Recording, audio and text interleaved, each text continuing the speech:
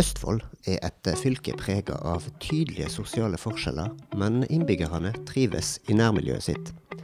Da viser svarene fra den største befolkningsundersøkelsen som nok en gang gjort i fylket.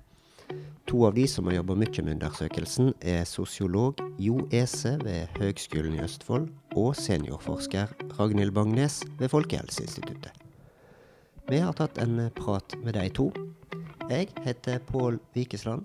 Tusen takk for at du hører på Østfold-podden. Ragnhild og Jo, velkommen til Østfold-podden.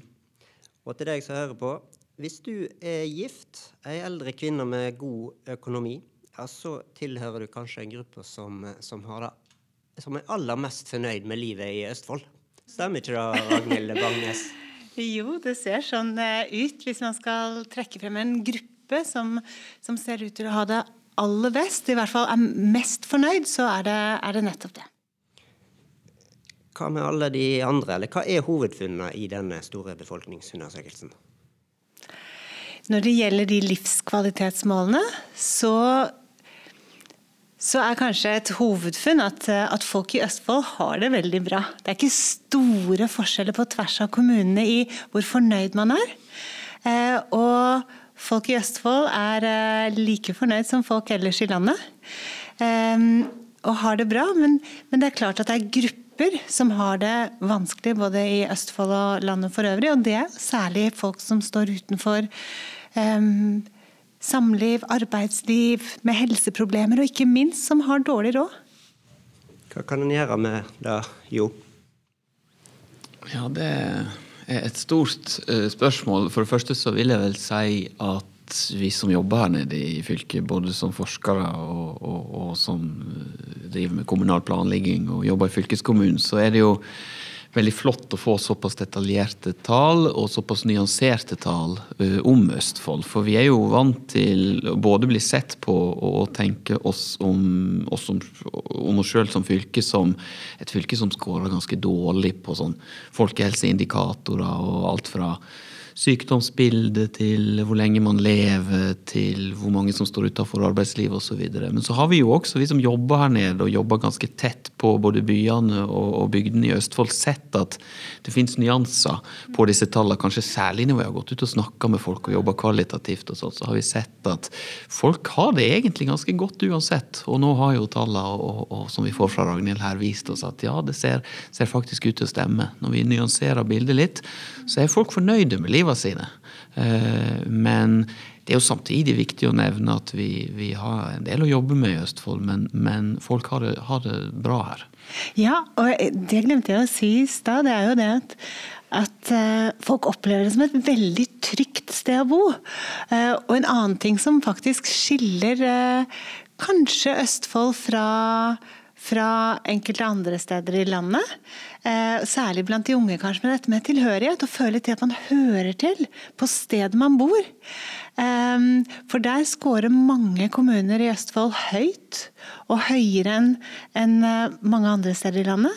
Og så ser man at de unge føler ganske sterk tilhørighet. Hva kan grunnen være til det da? Ja, altså vi ser jo litt den samme tendensen når vi ser på utdanningsvalg i Østfold for eksempel, at jeg som jobber på Høgskolen i Østfold vet jo det at Østfold Ungdom har en tendens til å ønske seg å studere ved Høgskolen i Østfold, som kanskje et annet eksempel på nettopp den samme tendensen. Da, at og det kan jo rett og slett være så enkelt at når man lever disse gode livene her, da, så man forholdsvis fornøyd og synes det ålreit å bo her, og kunne kanskje tenke seg både å studere her og jobbe her etterpå, og at det en sånn ganske sånn sammensatt bilde av mange indikatorer som peker litt i samme retning. Men tilhørighet jo et veldig viktig grunnlag for mange av de andre indikatorene, i hvert fall hvis vi skal tro på annen type samfunnsforskning og så videre. Og man ser jo også at det en del, for eksempel Halden, som har noen levekårsproblemer og en del utsatte grupper eller ting å ta tak i. Utviklingspotensialet på noen livskvalitetsmål, så tilhørigheten faktisk veldig høy, både blant kvinner og menn. Og ligger høyere enn i flere andre, altså i landet for øvrig da, eller sånn vi har målt landet, så har vi ikke det å si hele landet, for vi har ikke mer enn 4 fylker, men så det en del sånn positive trekk, og særlig koblet til tilhørighet, også blant kommuner i Østfold som ligger litt lavere på en del av livskvalitetsdimensjonene da. Kan du si litt, bare forklare litt, hvordan måler en livskvalitet egentlig? Ja, det jo et vanskelig spørsmål. Det klart at livskvalitet et begrep som vi kanskje vil definere litt ulikt. Det ulike fagdisipliner som vil forstå det noe forskjellig. Vi har tatt utgangspunkt i at livskvalitet vanskelig å bli enige om en helt konkret definisjon, men at et godt liv, god livskvalitet handler om flere ting, og at vi kanskje kan bli enige om en del kjennetegn ved det å ha et godt liv. Det å oppleve seg trygg, altså være trygg, ha frihet, handlefrihet i livet sitt, oppleve fellesskap, altså sosiale faktorer, det med å oppleve tillit og deltagelse, bidra til andres livskvalitet, ha støtte i livet viktig, så fellesskap, det å ha muligheter for å utvikle seg, helse, og så tenker jeg at livskvalitet, som vi vil forholde oss til det, både en subjektiv størrelse, men også objektiv i den forstand at det en del sider av levekårene eller livssituasjonen som viktig. Og sånn har man vel lagt seg på også i både OECD og andre av de store internasjonale organisasjonene, at livskvalitet ikke bare å være fornøyd. Det dreier seg om mange ulike dimensjoner, og også det å ha levekår og betingelser som gjør det mulig å utfolde seg og ha ressurser til å tåle både livets lange oppturer og nedturer. Ja, men hvor viktig for eksempel økonomi da? En snakker jo ofte, kan en at penger ikke gjør en lykkelig, ofte noen sier, men det helt sant? Ja, man hadde jo mye fokus på fattigdomslykka i fjor og så videre, og at man ikke kan kjøpe seg lykke, det tenker jeg et litt feil budskap. Penger kan ikke kjøpe så mye lykke kanskje, men vi ser både i Østfold og andre deler av landet og i andre deler av verden, så ser vi en klar sammenheng mellom det å ha økonomisk romslighet, ikke sant? Og det å ha et godt liv, enten man måler det som lykke eller fornøydhet og så videre. Og så kan man kanskje ikke kjøpe så mye lykke, men man kan kjøpe seg fri fra veldig mye belastninger og bekymring og utfordringer som stjeler lykken vår. Sånn at det en klar sammenheng, selv om den ikke veldig sterk, mellom økonomi og det å ha et godt liv. Sosiale forskjeller spiller vel også inn på livskvaliteten, jo, og ulik livskvalitet kanskje. Ja, det gjør det jo helt klart. Vi ser jo, når vi ser stort på sånne statistiske materialer, så ser vi jo at en del av disse her forholdene samvarierer ganske sterkt. Det sånn at de menneskene som skårer lavt på noen indikatorer, også kanskje skårer lavt på andre indikatorer når vi ser de store statistiske sammenhengene. Og en måte å snakke rundt dette her på jo å bruke uttrykket sosial ulikhet. Altså at vi rigger til samfunnet våre med noen sosiale strukturer som preger de livssjansene som menneskene har, det manøvreringsrommet de har, de livsvalgene de tar. Det kan handle at man vokser opp i en familie, i et nærmiljø, der folk rundt seg har det på en spesiell måte, og det gjør noe med hvordan man selv tenker at det naturlig å gjøre. Hvem jeg, hvem de andre? Og dette ser vi veldig tydelig når vi ser sammenligner for eksempel bydeler i Fredrikstad mot hverandre, bydeler i Halden mot hverandre, så ser vi disse mønstrene. Men det jo fryktelig viktig for sånne som oss å også presisere at dette store statistiske materialet. Vi finner jo selvsagt store individuelle forskjeller, både folk som bryter ut av sånne mønster og folk som blir værende i sånne mønster.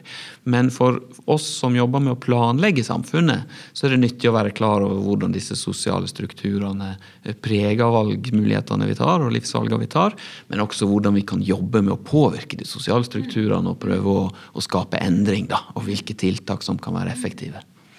Ja, for det jo noe av det som dette målesystemet eller disse undersøkelsene tar sikte på, å gi oss mye bedre kartlegging av hvor skoen trykker, hva mulighetene og utfordringene i forskjellige kommuner eller bydeler, sånn at vi kan på en måte intervenere eller gjøre mer hensiktsmessige tiltak, ikke sant? Og noe av problemet, tenker jeg, en del steder, at vi ikke har gode nok data før vi setter i gang for eksempel med tiltak, eller vi har ikke data som gjør at vi kan følge utvikling over tid. Det noen som faller utenfor? Blir livet bedre? Og for hvem, for eksempel?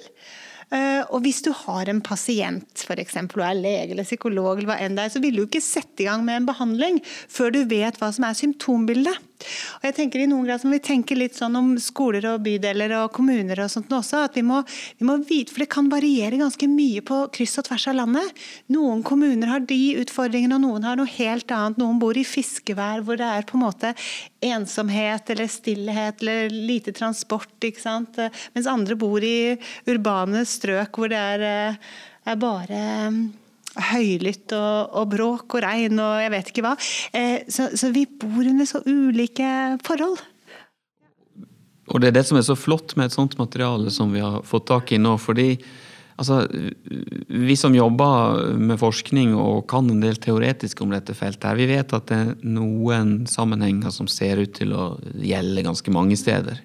Men så det akkurat sånn også at det en del som gjelder for Østfold, og det viktig at vi forstår det, og det en del som gjelder for byen i Østfold, og det en del som gjelder for bydelen i Østfold. Jeg kan ta et eksempel på det. Det har blitt jobbet veldig mye med Oslo de senere årene, og man snakker om at det har blitt tungt dokumentert forskningsmessig at Oslo en delt by. Det et veldig viktig skille i Oslo mellom øst og vest.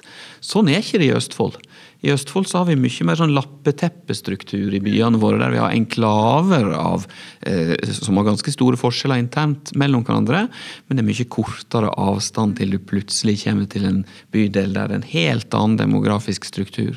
Dette fører igjen til at for eksempel større sosiale forskjeller internt i bydelene.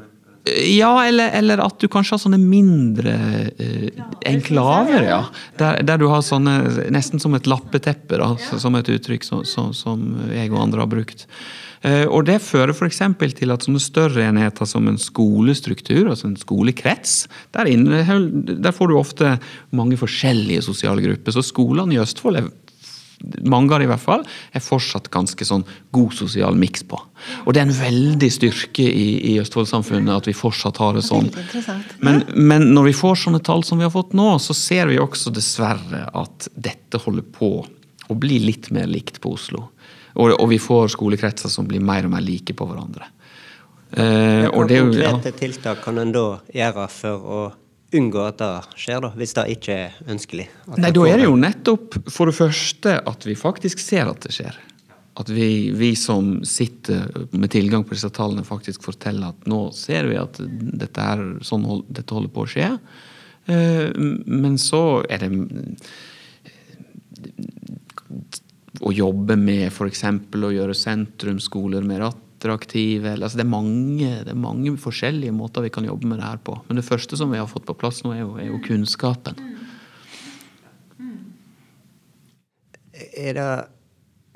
Det sier jo at det så mange forskjellige typer lokalsamfunn. Kan en egentlig snakke om sånn generelt sånn har østfoldingen da? Eller det mer hensiktsmessig å snakke om sånn har haldenserne, sånn har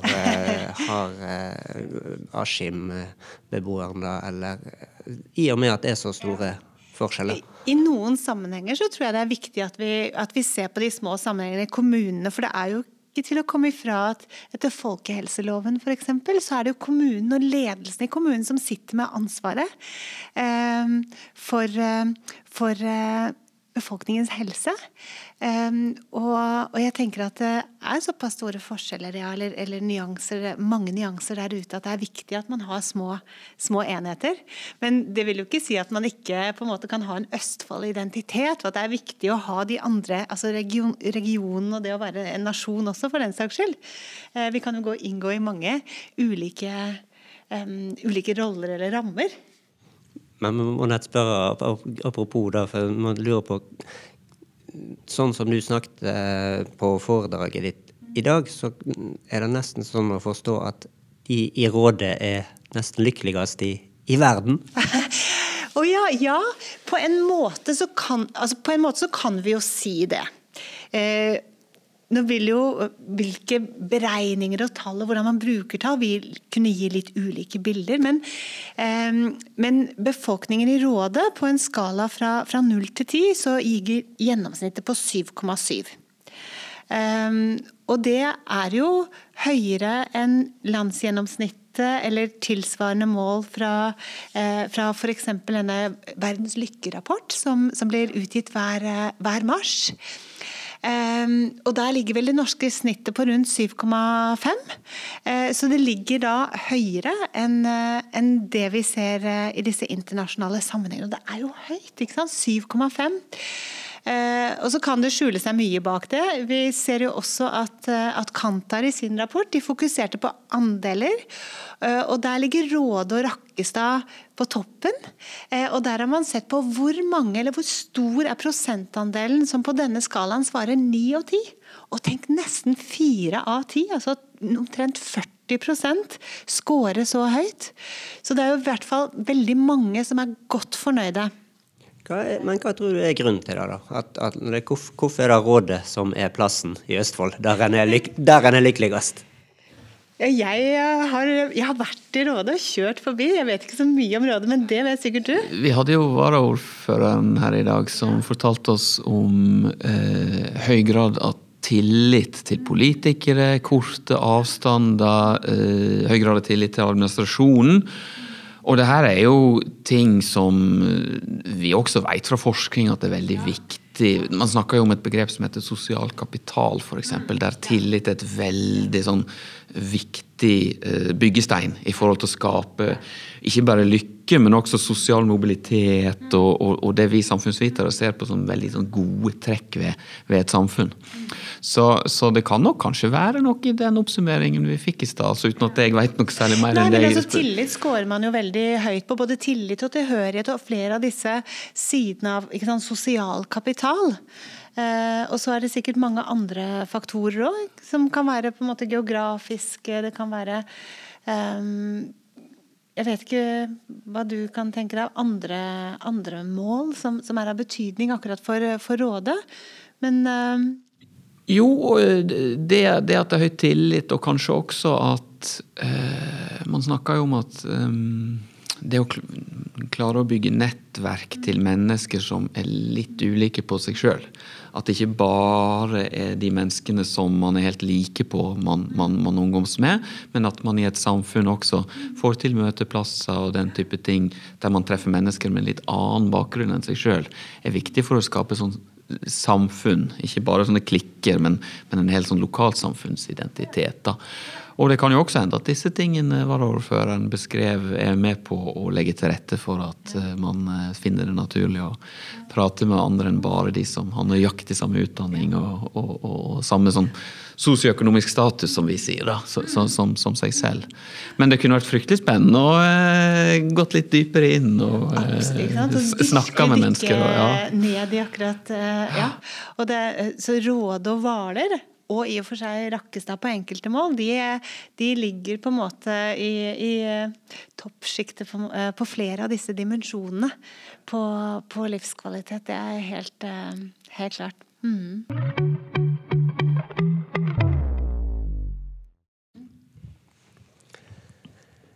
Ragnhild Bang Nes, du blir jo ofte omtalt som lykkeforsker. Kanskje ikke et begrep du superglad i selv, men vi har lyst til å spørre deg, kan du si da, hva lykke? Finnes den? Hva det som gjør et menneske lykkelig? Og det veldig vanskelig å svare på hva lykke for det i hvert fall i våre dager. Hvis vi ser bort fra for eksempel i antikken, så det en veldig subjektiv størrelse. Så hvem du spør vil gi veldig ulike svar, kanskje. For mange så det nok å lykke forbundet med disse veldig sterke, intense glimtene av glede, ikke sant? Nesten ekstase eller noe fantastisk som skjer. For noen det kanskje mer denne vedvarende dype gleden, eller harmonien, det å være på rett plass i livet. Noen vil sikkert også trekke frem dette med å oppleve mening, retning, vekst, gode relasjoner. Opplevelse av autonomi, ikke sant? Så vi legger litt forskjellig i det begrepet. Selve lykkeordet i de aller fleste språk har sammenheng med det å oppleve flaks, hell, heldig skjebne, glykk, ikke sant? Ha flaks. Og da handler det jo mye om noe positivt som kanskje skjer noe overraskende. Eller det å ha heldig skjebne, gode levekår eller livsbetingelser. Så det et begrep som jeg tror vi har litt ulike assosiasjoner til og opplever litt forskjellig. I lykkeforskningen så har man jo mye fokusert på dette med både å ha lykke som det å ha positive opplevelser, glede, tilfredshet, og en positiv vurdering av livet, men også det å fungere godt. Og det var jo særlig viktig for eksempel i antikken. Vi snakker jo ofte om dette eudaimoniske lykkebegrepet. Altså, antikkens filosofer var opptatt av lykke eller velvære. Og da tenkte man jo mye om lykke som det å fungere godt, realisere seg selv, utvikle seg, leve i pakt med dygdene. Så lykke nok ganske mange ting. Men det henger sammen med livskvaliteten, i hvert fall. Eller? Ja, det tenker jeg. Altså, jeg tenker at mange av de dimensjonene, eller de sidene av et godt liv, eller komponentene, hvis jeg skal kalle det, det jo det samme som jeg vil bruke når jeg snakker om livskvalitet. Men jeg tror nok for mange så assosierer man lykkebegrepet med noe kortvarige glimt av veldig sterke positive følelser, mens livskvalitetsbegrepet synes jeg viktig å bruke en folkehelseramme, eller fordi at det et begrep som vi alle sammen kan bruke og enes om. For eksempel i politikken så tror jeg det viktig at vi har felles språk og målskiver, og livskvalitet noe vi alle driver med. Og livskvalitetsbegrepet også det understreker nok for meg i hvert fall, jeg tror for mange at et godt liv består av mange ting, at vi må se til mange av disse ulike dimensjonene, og ikke minst at det tvinger oss til å også se på levekårene, livsbetingelsene våre. Og lykkebegrepet kan være litt sånn lett og luftig og en veldig sånn subjektiv indre følelse for mange, mens livskvalitet det handler om på en måte mange sider av et verdig og meningsfullt liv, hvor også levekårene og livsbetingelsene våre helt sentrale, og det tenker jeg viktig. For vi jobber jo nettopp med, og det det jeg tenker vi skal jobbe med å tilrettelegge for gode liv. Og da må vi se til, vi kan ikke foreskrive lykke, vi kan ikke tvinge folk til å være fornøyd med tilværelsen, men vi kan jobbe med å legge til rette, så folk kan ha muligheten til å trives og utvikle seg, og til å arbeide, og til å møte andre mennesker, ikke sant? Ja, og det blir jo spennende å koble litt av disse forholdene som ligger til rette for lykken, og for eksempel det med selvrealisering og slike ting, kanskje litt opp mot det vi vet om hvordan sosial ulikhet påvirker hvilken tilgang menneskene har til nettopp den type forhold. Altså hvis du arbeidsledig, står utenfor arbeidslivet, opplever utenforskap, har du da like stor tilgang til for eksempel selvrealisering og slike ting som andre mennesker. Men jeg synes også det veldig spennende å kikke litt på den type indikatorer når vi snakker om folkehelsa og livskvalitet og så videre i Østfold, nettopp litt i forhold til det vi snakket om i stad. Fordi det har hendt noen ganger før i Østfold Media at man har snakket om at ulike byer i Østfold har røde zoner og så videre. Ja, hva en rød zone? Ja, en rød zone, det kanskje en del av en by der levekårene, der man skårer dårlig på en del levekårsindikatorer da. Men kort på dagen etterpå det står reportasjer i de samme avisene om mennesker som lever lykkelig, altså lever et godt liv i rød zone og så videre, og der det fokusert på nettopp disse tingene som Ragnhild snakket om. Så det komplekst det her, og jeg er veldig glad for at vi får mer og mer nyansert, og kanskje mer og mer riktige data omkring disse forholdene som vi snakker om. Men selv om hovedtrekkene viser at østfoldingen har det bra og er fornøyd, så er det jo ikke alle som har det bra, og ikke alle som er fornøyd. Hva er liksom hovedgrunnene til at folk opplever det sånn? Kan en si noe om det? Noe som ser ut til å gjelde for Østfold som fylke er litt høyere grad av bekymring. Mange steder både blant kvinner og menn. Så mye bekymring, og enkelte steder opplever mange høy grad av ensomhet. Så de opplever ikke på en måte å være integrert i et fellesskap. Så det er klart, det er særlig en gruppe, hvis vi skal se på Østfold, som tegner seg som den taperen i livskvalitetslandskapet, og det er unge menn som står utenfor arbeidslivet med dårlig økonomi, og kanskje også ikke integrert i samliv eller kjæreste, eller altså som er enslig. Så det er noen som da har flere av disse risikofaktorene, og som derfor også opplever livet som vanskelig. Og det er klart også at det med dårlig helse henger sammen med livskvalitet. I hvert fall hvis du ikke har på en måte mange ressurser rundt deg og har et lyst sinnelag. Så det er klart, leve med helseproblemer og dårlig økonomi, og kanskje begge delene samtidig, det er vanskelig, og det må vi jobbe for å tilrettelegge for at det skal være bedre å leve med både helseproblemer og sikre gode tilgang på arbeidsplasser og så videre, ikke sant? Og gjøre noe med de økonomiske betingelsene for det å ha økonomisk handlekraft, altså, er så viktig for å både gjøre noe med bekymringsnivå mange steder, og for å ha gode liv, altså.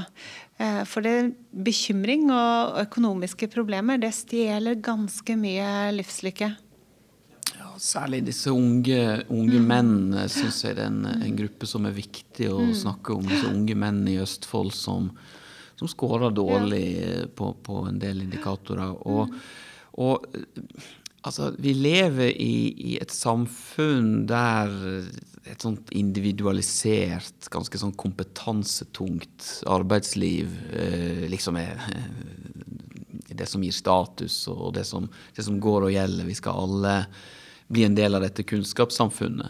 Men Østfold er jo et samfunn som har hatt noen store styrker i det å være et hardt arbeidende arbeiderklassesamfunn. Kanskje der særlig disse mennene da var en veldig viktig del av dette arbeiderkollektivet, der det ikke var individverdiene som var viktige, men det var kollektivet som stod sammen både i samfunnet og på jobb. Sverre Lysgård skrev jo sin klassiske sosiologiske studie om arbeiderkollektiv nettopp fra dette fylket her. Og det som, jeg tror det kan ligge litt forklaringskraft i nettopp historien til det fylket her, særlig når vi ser disse mennene som ser ut til å falle litt utenfor. Og det er en viktig gruppe som vi trenger å se nærmere på, tror jeg, og som fortjener å bli sett nærmere på. Og kan da altså hovedfunnet er jo at folk flest har det bra, og kan nettopp da at folk flest rundt deg har det bra, forsterker den tristessen eller sorgen eller da opplevelsen av å ikke ha det bra. Ja, det kan det. I mange undersøkelser så ser man jo absolutt det at det er en sånn relative, altså det å ha store forskjeller er skadelig for mennesker og for lokalsamfunn og nasjoner. Helt opp åpenbart. Altså, det finnes jo noen undersøkelser som viser at det kommer noen fordeler også ved å på en måte leve i et rikt nabolag, for eksempel, men selv om du ikke er rik selv, altså det større tilgang på kanskje parker eller gode skoler, hva enn det måtte være, men i det store og det hele så ulikhet også en stor livskvalitetstyv. Det viktig å jobbe mot lav sosial ulikhet hvis man skal tenke livskvalitet. Ja, en ting vel også hva da, altså både fylkeskommune og kommuneplanleggere og det offentlige må finne på av tiltak, men hva kan en på individnivå gjøre med den type kunnskap som en nå har? Altså, bidra til vi vet jo at frivillighet og et sterkt organisasjonsliv og den type sider ved et samfunn noe som med på å bygge nettopp den sosiale kapitalen som vi har snakket om. Og det å delta og være med og være en medborger i stedet for en mottaker i et samfunn kan alle gjøre og tenke på en kommune og et lokalsamfunn som mitt.